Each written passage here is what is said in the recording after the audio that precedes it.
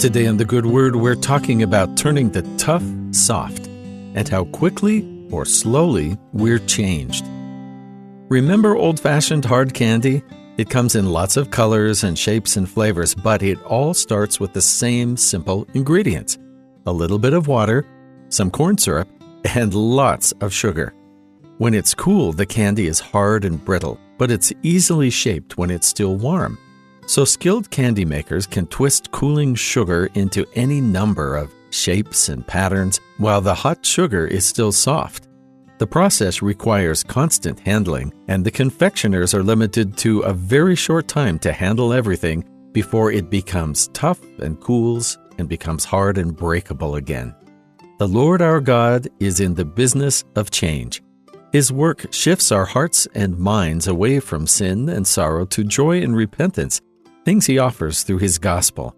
He often talks about reshaping His people, slowly shifting us from one thing to another, if we are pliable. But sometimes He uses even more stark language, completely replacing rather than reshaping. In chapter 36 of Ezekiel, God describes the dramatic change He can give His children. "A new heart also will I give you, and a new spirit will I put within you, and I will take away the stony heart out of your flesh, and I will give you an heart of flesh. And I will put my spirit within you, and cause you to walk in my statutes, and ye shall keep my judgments and do them." Most of the time, our process of repentance is gradual. We learn line on line, moving the needle of our thoughts and beliefs and behaviors gradually as we come to know our Savior.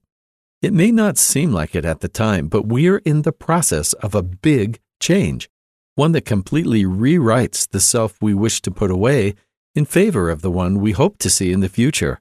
We learn to walk in God's commandments, understanding His principles and gaining belief bit by bit, but every so often, God will change our hearts rapidly and completely, replacing those hard hearts with soft ones.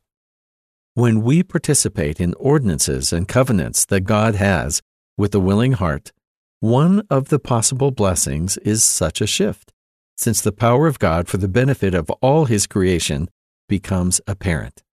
This is especially true when we take His name on us through baptism. Because we become part of the Lord's ordinance, we become new in Him, shedding our previous sins and self in favor of building a new life in His kingdom. That conversion to Him and His gospel may be gradual up to that point, but baptism confirms the change He's worked upon our hearts.